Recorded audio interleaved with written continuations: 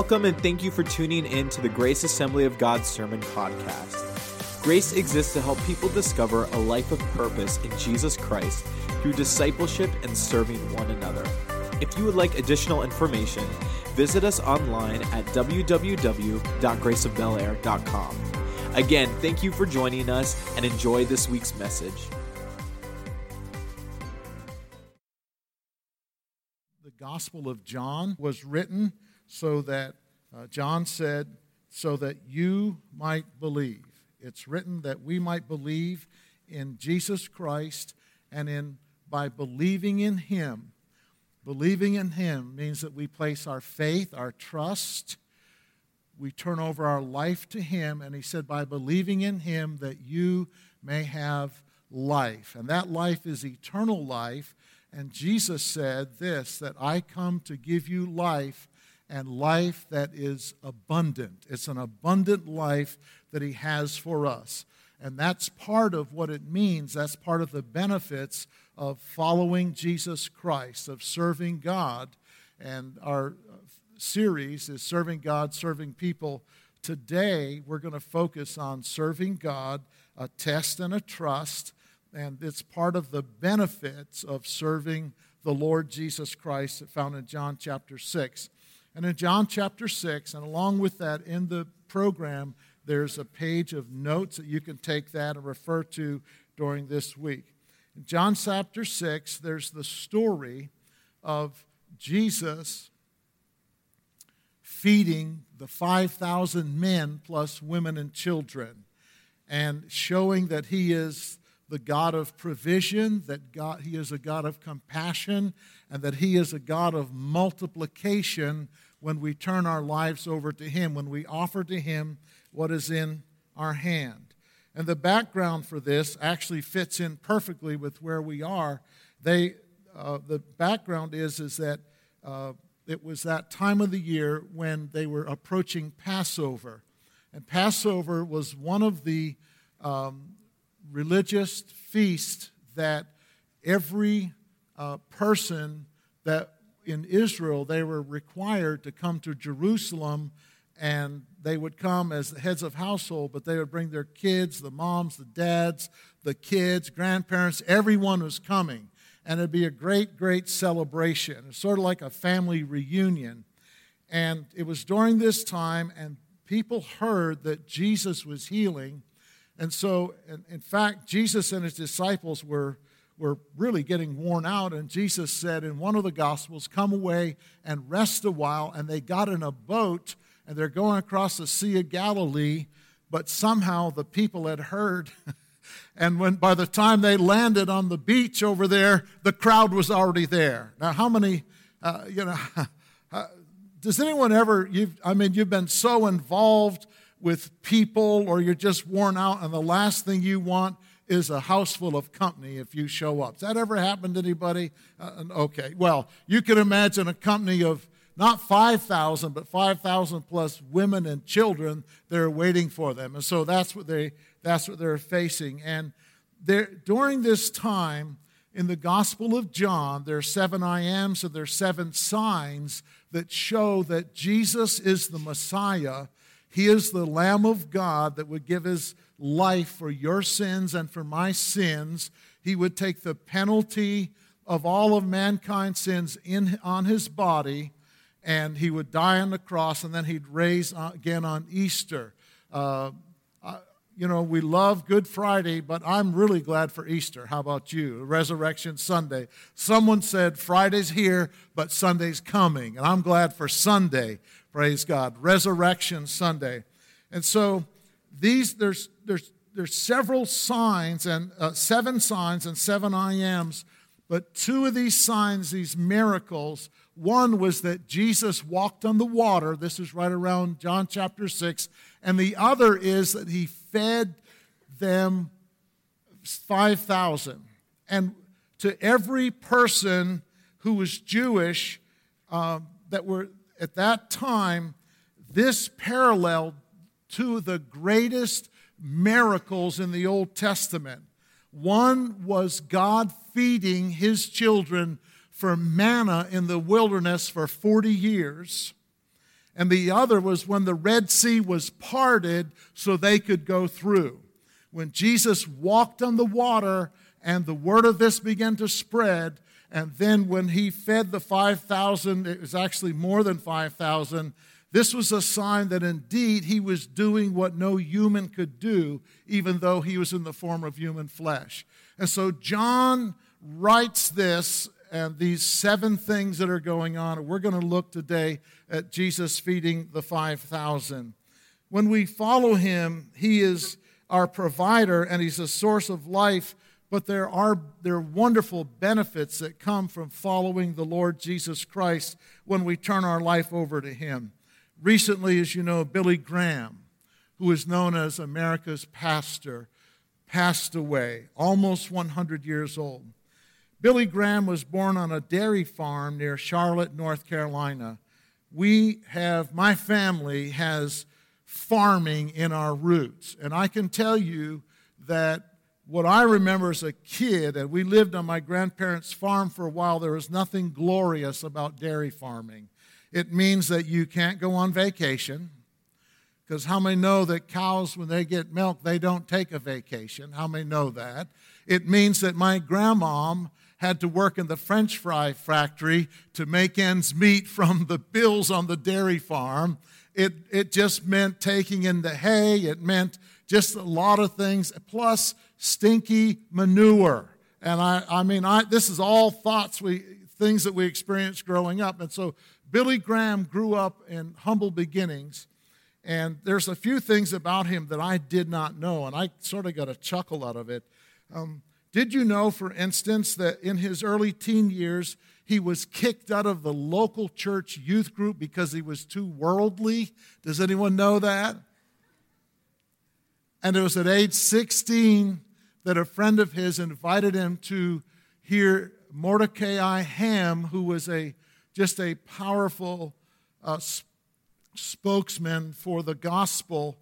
And Billy Graham heard the gospel, and on that night he surrendered his life to the Lord Jesus Christ. And so I don't know if they let him in the youth group or not, but anyway, he decided to go to Bob Jones, it's now university, then it was Bob Jones College. And after a while, he dropped out of Bob Jones College because he said, "You're all too legalistic, and the courses I don't want to do that much work." And so he dropped out, but this is what Bob Jones Sr. talked with him about before he left. He warned him not to throw his life away. He said, quote, "At best, Billy, all you can amount to in your own strength would be a poor country Baptist preacher somewhere out in the sticks. You have a voice that pulls." In other words, God had given him something. You have a voice that pulls, and God can use that voice of yours. He can use it mightily. Well, he left there and he went to a place called Florida Bible Institute. He still did not have a call on his life, a specific call on his life. And while he was there, he was out on the golf course. And remember, this is in the middle of depression.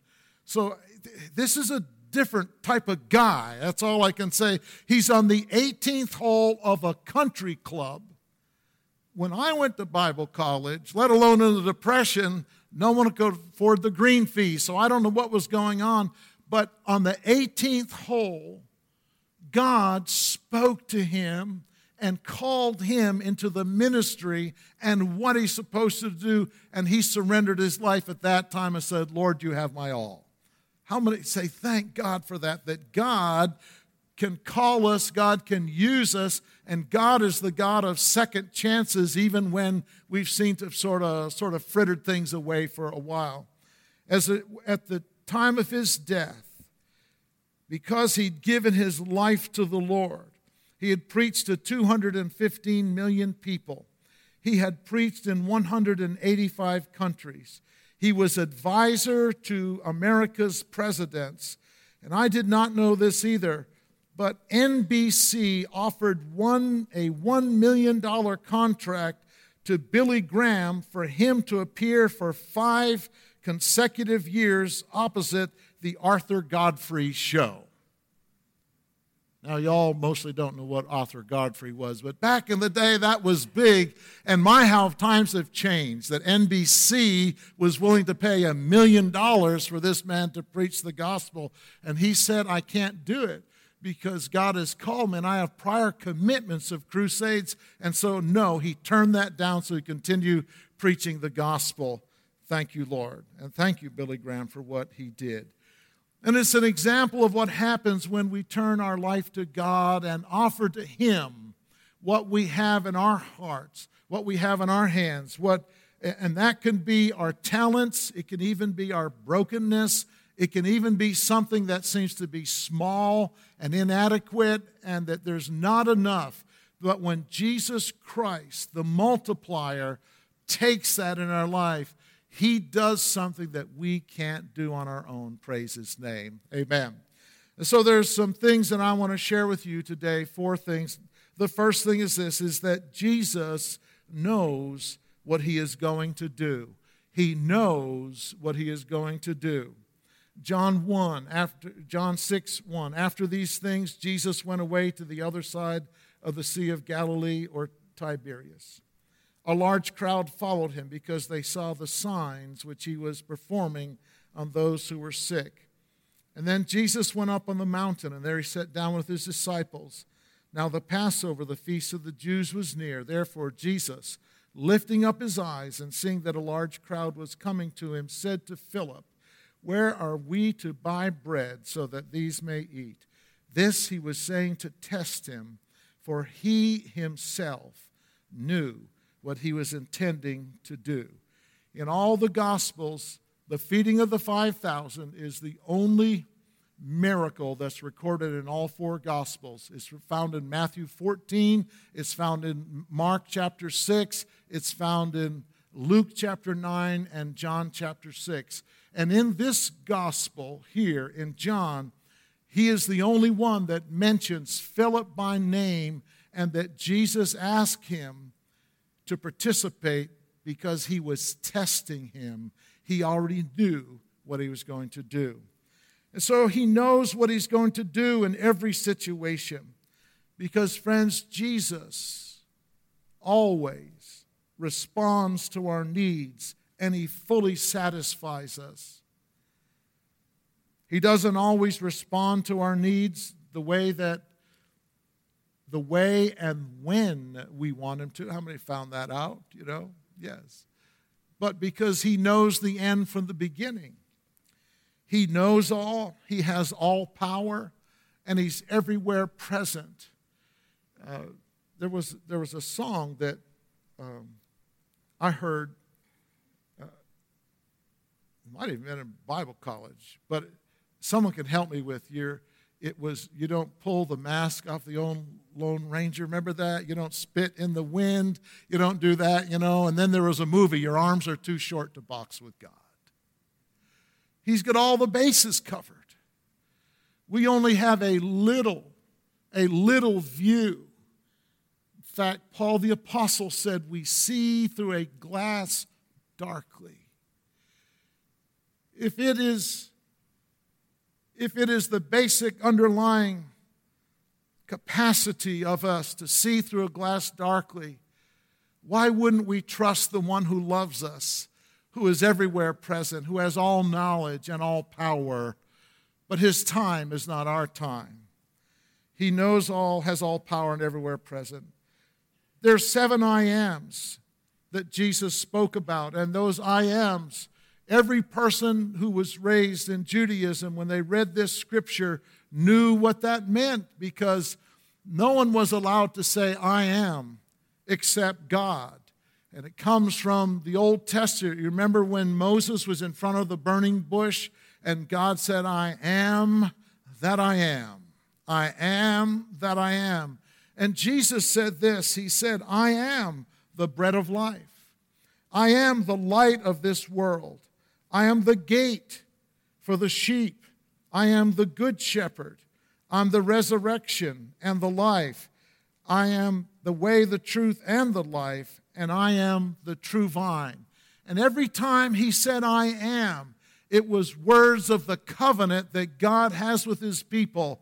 I am that I am. And he was talking about the different characteristics of his life and how it relates to us. So the good news is, as a follower of Jesus Christ, we're in the palm of his hand.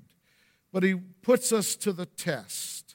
He puts us to the test because he knows what he's going to do, and he wants you and me to be part of it. So the second thing is a test. God is at work. He is at work. This was interesting. In Mark 6:35 through 38, Mark also wrote about the feeding of the 5,000. He said, when it was already quite late, his disciples came to him and said, now let me back up. Just let me back up a little bit. John doesn't record this. Neither does he record this, that the disciples came to Jesus and they were telling him all that they had done. They had healed the sick. Eyes were opened, ears were open, demons were cast out, and they're really doing something for God. You know, I think that's a big deal, don't you? That's the background. This is how this story is introduced in at least two of the other Gospels. So in Mark, it was already quite late. Jesus had been healing them all day long, and the disciples came to him and said, this place is desolate, and it is already quite late. In other words, Jesus, this party's gone on really long enough, and you need to tell him to skedaddle. I mean, you know how tired we are. You told us to come over here, and you told us to get some rest, and you might be a marathon man, but we are worn out. Tell them to go home or go somewhere. So they said, send them away so they may go into the surrounding countryside and villages and buy themselves something to eat. That was their solution. But he answered to them, you give them something to eat. You give them something to eat. And they said to him, shall we go and spend 200 days of wages on bread and give them something to eat? And he said to them, how many loaves do you have? Go look. When they found out, they said 5 and 2 fish, a test. It was a huge opportunity for them and for him. God presents huge opportunities to us. This past year, last summer, in a special business meeting, we voted to go into a building campaign, and so we've been raising money for that and meeting with architects and all the other things that are involved with that, and stormwater management, which one day, in heaven there will be no more tears, sorrow, sickness, and crying, and no more stormwater management.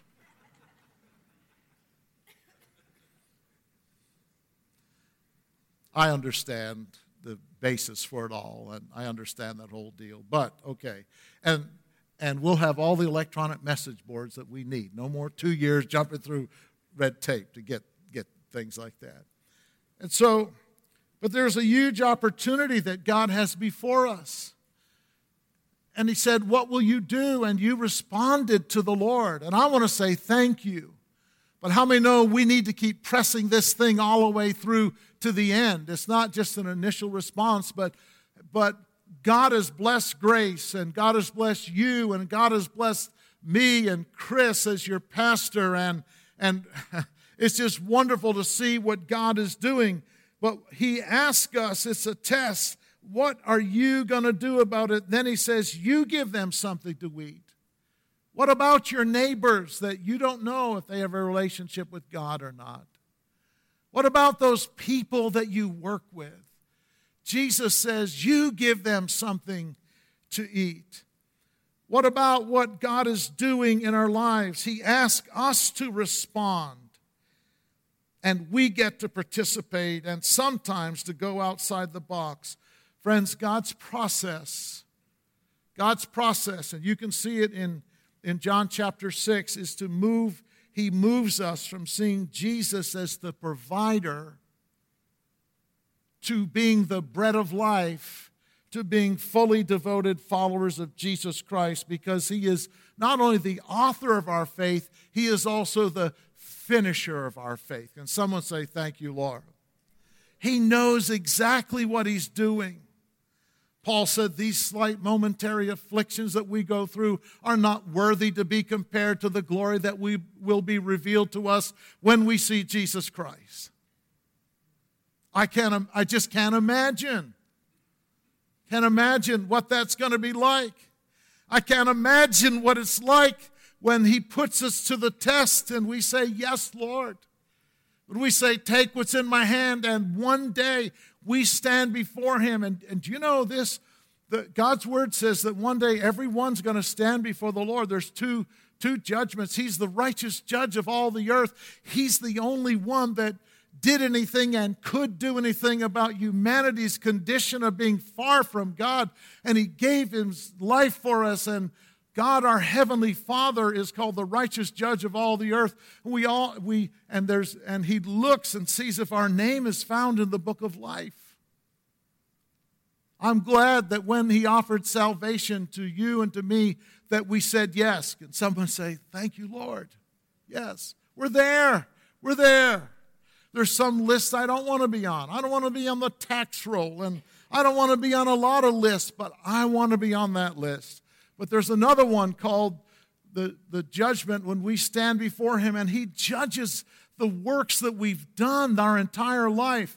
And when we've said yes to the Lord, this test and this trust, when we say yes to the Lord, one day everything that you've done in the name of Jesus Christ and for his glory, and those hours that you've spent and those times that you've walked through the deep, deep, dark valley, because that's where the path that God is taking you from here to where he's called you to do, and you're all alone and no one maybe knows what's going on, or it's just between you and God, one day it's going to be worth it all.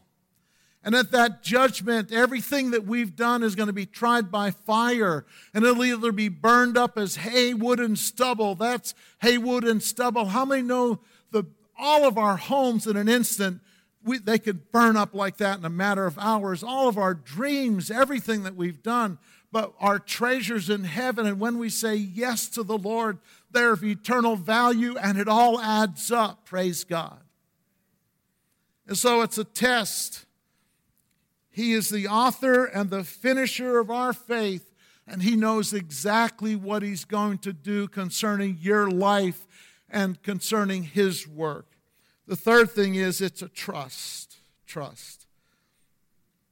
Philip answered him, 200 days' worth of bread is not sufficient for them, for everyone to receive a little. One of his disciples, Andrew, Simon Peter's brother, said to him, there is a lad here who has 5 barley loaves and 2 fish, but what are these for so many people? Jesus said, have the people sit down. And now there was much grass in the place, so the men sat down in number about 5,000. And Jesus then took the loaves, and having given thanks, he distributed to those who were seated. Likewise also the fish, as much as they wanted. A test, a trust. Our attitude determines our altitude. Our attitude determines our altitude. There are 3 responses here. Number 1 was Philip. He's what I call a strategic pessimist. He folded his arms and said, even if we had 2/3 of a man's wages, there's not enough for them to eat even a little bit. He had it all figured out. He could tell Jesus why it wouldn't happen. The scary thing about being a strategic pessimist is I've noticed that if we're not careful, we can pride ourselves in being so analytical, and then we look for reasons to undergird our position. We cross our arms and says it can't be done when it comes to the work of God. Can't be done. Do you know, I believe it was in Numbers 11, when the people began to cry out in the wilderness for God to feed them something other than manna, and they were looking back. It was to feed them in the wilderness. They were looking back at Egypt with all the melons and everything else, and they're carrying on, and they're crying out, and Moses really got ticked off. I mean, there's only so much a leader can do. How many know that? I mean, there's only so much he can do. And he said, this is what he said to God. He said, God, if all the fish in the ocean were caught and all the sheep in the world were slaughtered, it'd never satisfy this outfit. And God said to him, I want you to know, don't put limits on me. Don't put limits on what can be done. Friends, there's something that rises up within me when pessimists in the gospel tell me that something can't be done because this is the work of God. How many know that? We heard, I cannot tell you how many times when we came to plant the church and you're going to starve and you can't do that and nobody your age. We're 39. What do you mean my age? I wish I was 39. Your poor girls, you're going to ruin them. You can't, there's no promise, there's no nothing. You can't do that. Why are you leaving this church? It's growing. You have a brand new home. Why are you doing this? Why are you doing that? Because God put us to the test. Put us to the test. And I'd rather be flunked by this world and passed by him. How about you? Yes. And so don't put limits on what God can do. If God's put something in your heart, and that's between you and God, you do and you set your face and you go for that as much as you can and surrender that to the Lord and offer to him what's in your hand. Don't let your attitude will always determine your altitude. Don't be the strategic pessimist that knows all the ways that it can't be done. Because no matter how many ways that you come up with that it can't be done, if it opposes God's will, you'll be wrong 100% of the time.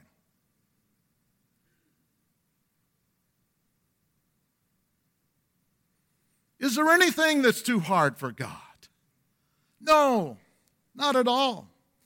But I love Andrew, the obedient realist. I love him for a lot of reasons. Jesus told the disciples in Mark 6, you go and see what they all have to eat here. And Andrew did. He's the only one that we know of that came back. He was an obedient realist. Listen, he knew what was there. He saw like Philip and he saw like Judas the thief, and he saw that. He knew it was late and they're in the middle of nowhere and they couldn't provide, and their solution was to send everyone away. But what I love about Andrew is that even though he saw what's going on, he was obedient. I like that. How about you? And I love that there is something about him, and he talked that little boy out of his lunch. You've heard me reference that I think that he was a fat little Jewish boy because we people that err on the side of being rather than this, we always have food with us just in case. I mean, it's just in case. We go on a trip and there's no McDonald's on 95 or no gas stations and all the restaurants are closed between here and Florida, and we'll make sure that we have something to eat. But I love men and little boys. Last Wednesday night, we had 18 boys in one room, and we had 6 men, and they're teaching them, and they're in our Royal Rangers ministry for boys, and we have girls ministries that happen on Wednesday nights at 7, and we have Remix Youth, and they had, I think, 60 or 70 some in here, and we had about 190 in the building. And most of it, there are 40 adults in our 2 Bible studies, but most of it was children and youth and adults that were working with them. I love that. And I took a picture of them. They're looking at rockets, but here's men that are showing up on Wednesday nights. They're men and boys saying to the boys very loudly, it's not this way, but their lives are saying, you are important to us and you matter to God. And on Wednesday night, we're doing something about it. And they're teaching them about how to live as a young man according to God's word. And they're building rockets at the same time. And I took the picture, and I didn't realize it till I posted. I took a picture, and my grandson was in the foreground, and he had a rocket. It looked like he was poking one of the kids' eyes out. It wasn't as bad as that. And someone said, "Be careful, you'll knock their eye out," But I love men and boys out of obedience. And they brought it, and then this little guy, I believe that if they wore jeans back then, he would have wore husky jeans. Like I did when I was a kid. Couldn't get into slims, couldn't get into regulars. My mom just bought me huskies. That's what it was. He was all in. 5 little barley loaves. They're about as big as the pita bread. You know the pita breads you can get over at ShopRite? There's like 5 of them in there. Whole wheat, that's about what they were. 2 little dried fish or pickled fish. It probably dried because whatever. But it couldn't feed very many. But Jesus said, have them sit down. One of the Gospels said he had them sit down in groups of 50 and 100. How many know that's a lot easier if you're one person to deal with 50 than it is with 5,000? God calls you to do what he wants you to do. Not to take on the whole weight of the world. 50 and 100 is a lot easier than a multitude of thousands of people. And that little boy gave what he had. And the barley loaves, that was the most inexpensive food that you could get. And the Bible says this, that he took the barley loaves, and Jesus did, and he blessed it. And he broke it, and he gave thanks, and he began to distribute it, and he multiplied it. And one of the Gospels says, so they could eat as much as they wanted to eat. That's how Jesus does things. Yeah. And it's a process. We don't jump there from now, and it just doesn't happen all in one night. There's some things that God will do for us instantly, and at the end of the message today, we're going to just give an opportunity for you to be prayed for. And I believe because Jesus is here that in some people's lives there's going to be an instant answer like that, or he'll lift a burden from you, or he'll allow you to see what he sees. That's how he does things. But because he's the author and the finisher of our faith, it allows us to what God speaks to our hearts as we hear the word. It allows us to have a prayer of agreement with someone else so God can seal that in our heart so it's not just us dealing with this stuff. How many know what I'm talking about? That's why we're part of the body of Jesus Christ. The last thing is this, is that Jesus is the bread of life. When they were filled, he said to his disciples, gather up the leftover fragments so that nothing will be lost. And they gathered them up and filled 12 baskets with fragments from the barley loaves which were left over by those who had eaten. He is the one who multiplies. He is the one who multiplies. He turns our lack into abundance. He turns what we have that's small and inadequate, or he turns a talent like Billy Graham, that if you offer it to the Lord, he'll do something above what you are able to even ask or think. And he satisfies, and Jesus gives us a second chance. I can't tell you how appreciative I am of the Lord Jesus that he gives us a second chance. Every one of us in this room, there have been some time when we've missed something that God wanted us to do. And his disciples did. And Jesus could have said to them all, look at them. Just look. I just want you to see. Now, just see. Sit there and see. But what Jesus did graciously, he let them, he said, take up what's left over. You take up what's left over. And the wonderful thing about God is this, is that sometimes through our own life, we say no to God and he passes us by. But it's just like the prodigal son and the father. He's always looking. He's always looking. And Jesus gave the disciples a second chance. And not only a second chance, and he allowed them They allow them to participate in the abundance because that's who God is. That's who God is. That's who God is. The enemy of our soul wants to tell us that Jesus called him a thief and a liar from the beginning, a murderer from the beginning, in fact, a thief and a liar. He said, he comes to destroy, but I come to give you life and that more abundantly. God is so good, isn't he? Praise his name. He's the author and the finisher of your faith. Listen, you're not done yet. You're not done yet. You're not done because you're 45. You're not done because you're 65. You're not done because you're 15. And you're not done because you're 85. And you're not done because you're 95. That's our God. He asks us to participate with him.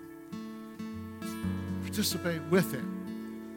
He has a plan. He knows exactly what he's going to do in the situation. Someone say, amen. Praise God. Praise his name. I'd like you to stand with me.